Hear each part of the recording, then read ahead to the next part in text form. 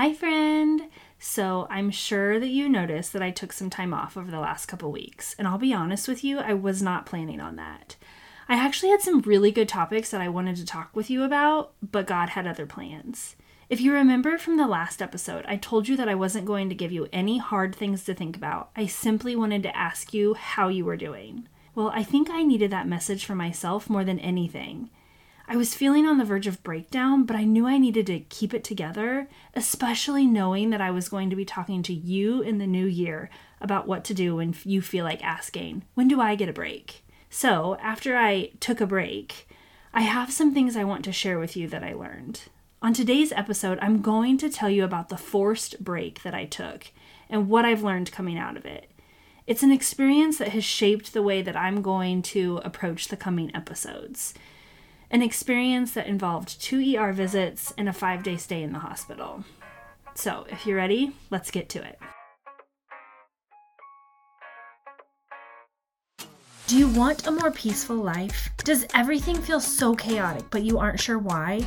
Are you constantly asking yourself, when do I get a break? Do you wake up thinking, here we go again, same stuff, different day, because you're tired of doing all the things all the time? Hi, I'm your host, Stephanie J. Clark. I too was overwhelmed with all the things and just wanted some peace. I just wanted a break from the life I was living. I wanted more out of life and off of the same stuff, different day merry-go-round.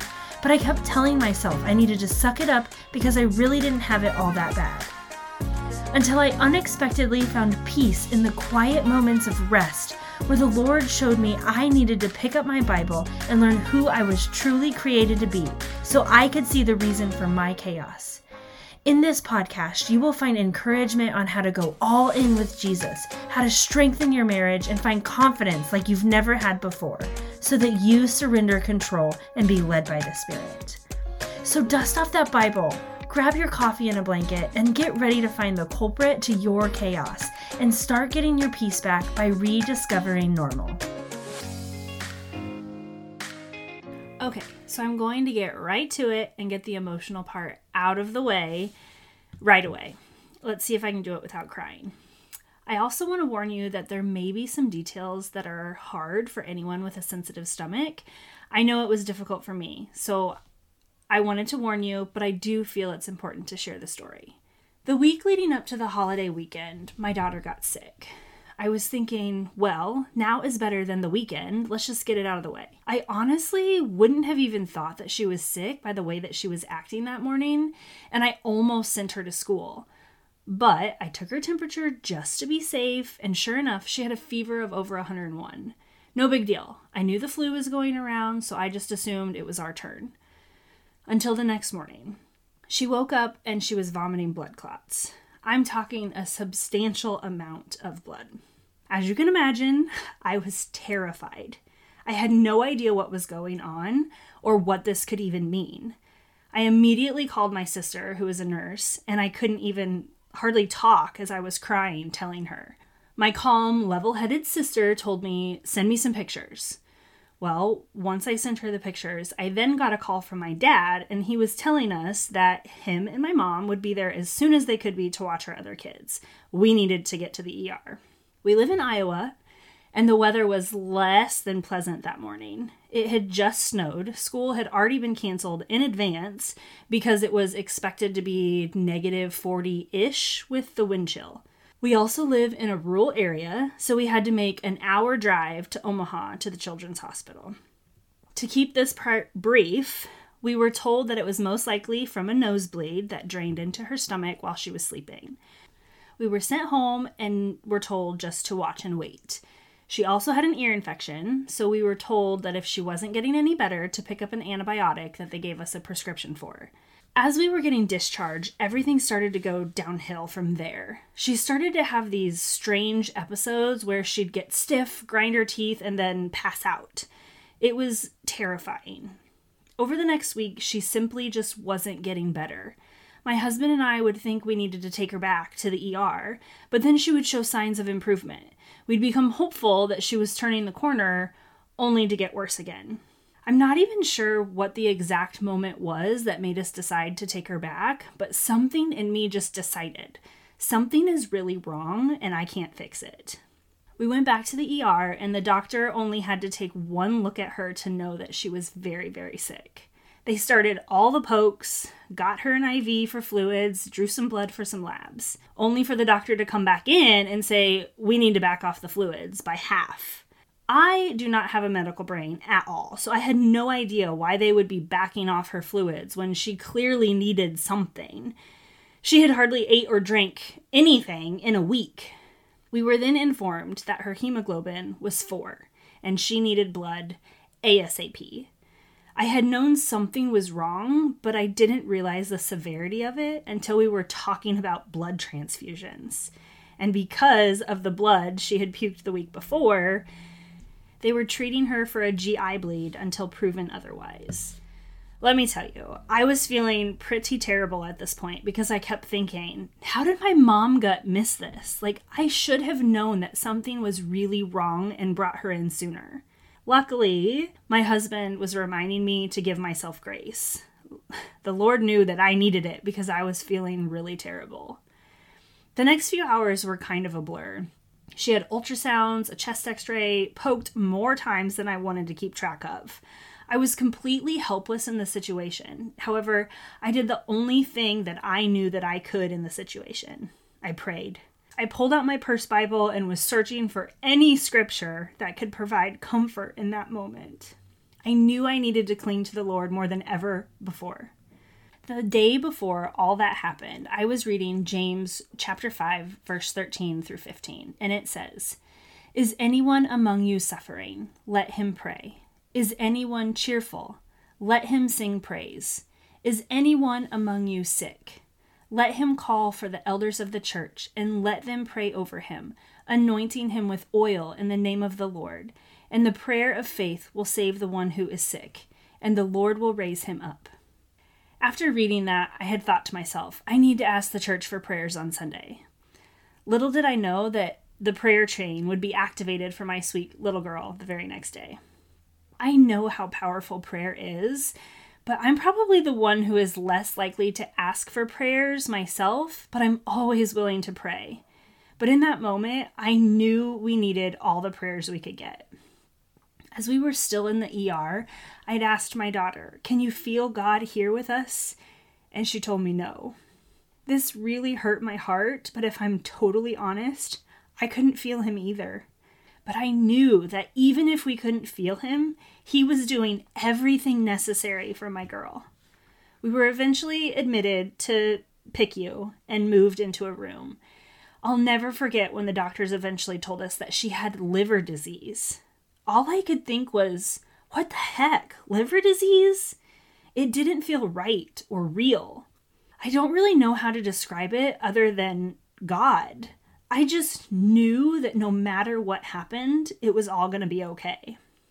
After 3 units of blood and so many tests and pokes and an upper GI scope that revealed that she had esophageal varices, which was the cause of the GI bleed. However, they weren't sure what was causing the varices. We actually still don't know, but we'll have follow-up procedures and tests to figure out why there was or is extra pressure and inflammation in her liver. So, liver disease still isn't a firm diagnosis because they still haven't figured it out. On top of all of this, she also had influenza and a parasite. Let me tell you, she is the toughest little girl I know. We ended up being at the hospital for 4 nights, which really doesn't seem that long, and it could have been way worse, but it still felt like forever. Now I realize this was not a break that I would have ever asked for. But I did learn some extremely important things that I want to share with you and why it's crucial to establish your faith and relationship with the Lord before something like this happens in your life. I had an overwhelming sense of peace throughout the entire process. Part of it was because she was hooked up to monitors and I knew they were watching her so closely. It was almost somewhat of a relief that we were actually in the hospital instead of not sleeping much at all at home because every little noise she made gave me anxiety. Was I scared? Yes, but not in a way that I was overwhelmed with fear. I just knew God's hand was on the situation, and that brought me so much peace. I also had a very dear friend of mine continue to ask me, "Have you seen God yet? Where did you see God today?" I realized that if she hadn't been asking me that, I would have questioned my peacefulness. I would have thought, this is a really scary situation. Why am I not more scared? Why am I not anxious? Does this make me a bad mom because I'm not more worried? Of course, this doesn't make me a bad mom. I know that when you worry, you're focused on the problem. But when we pray or look for God, that means you're surrendering the problem to the Lord. Because I was constantly looking for God, I had peace.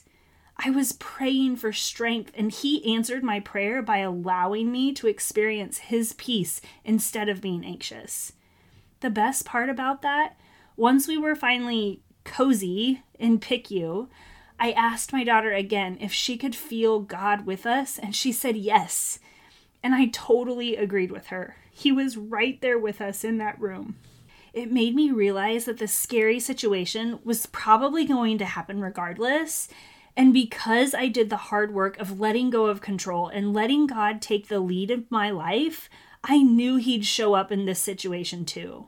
I honestly don't know how you can go through a situation like this without God. This is why it's so important to read your Bible and know the promises God gives us. We get to look to Scripture for these promises, and eventually we see those same promises show up in our lives when we put our faith in God. I have seen God show up in my life in so many ways, but this experience was just a confirmation that no matter what happens, it's all going to be okay if we put our faith in the Lord. His word tells us that He will always be there for His people. Knowing the word can help us turn to God even when we don't feel Him. Just like we couldn't feel Him when we were in the ER room, I still knew He wouldn't abandon us because I knew His word to be true. I also realized that even though we feel like we want a break, it's because we're trying to do life without Jesus at the center of our lives. We're trying to live up to an expectation that the world has set, not the expectation that God has set. An expectation that we put on ourselves instead of looking to Scripture and how God's word tells us to live. We're constantly trying to live up to that expectation of what the world says is acceptable, and we burn ourselves out.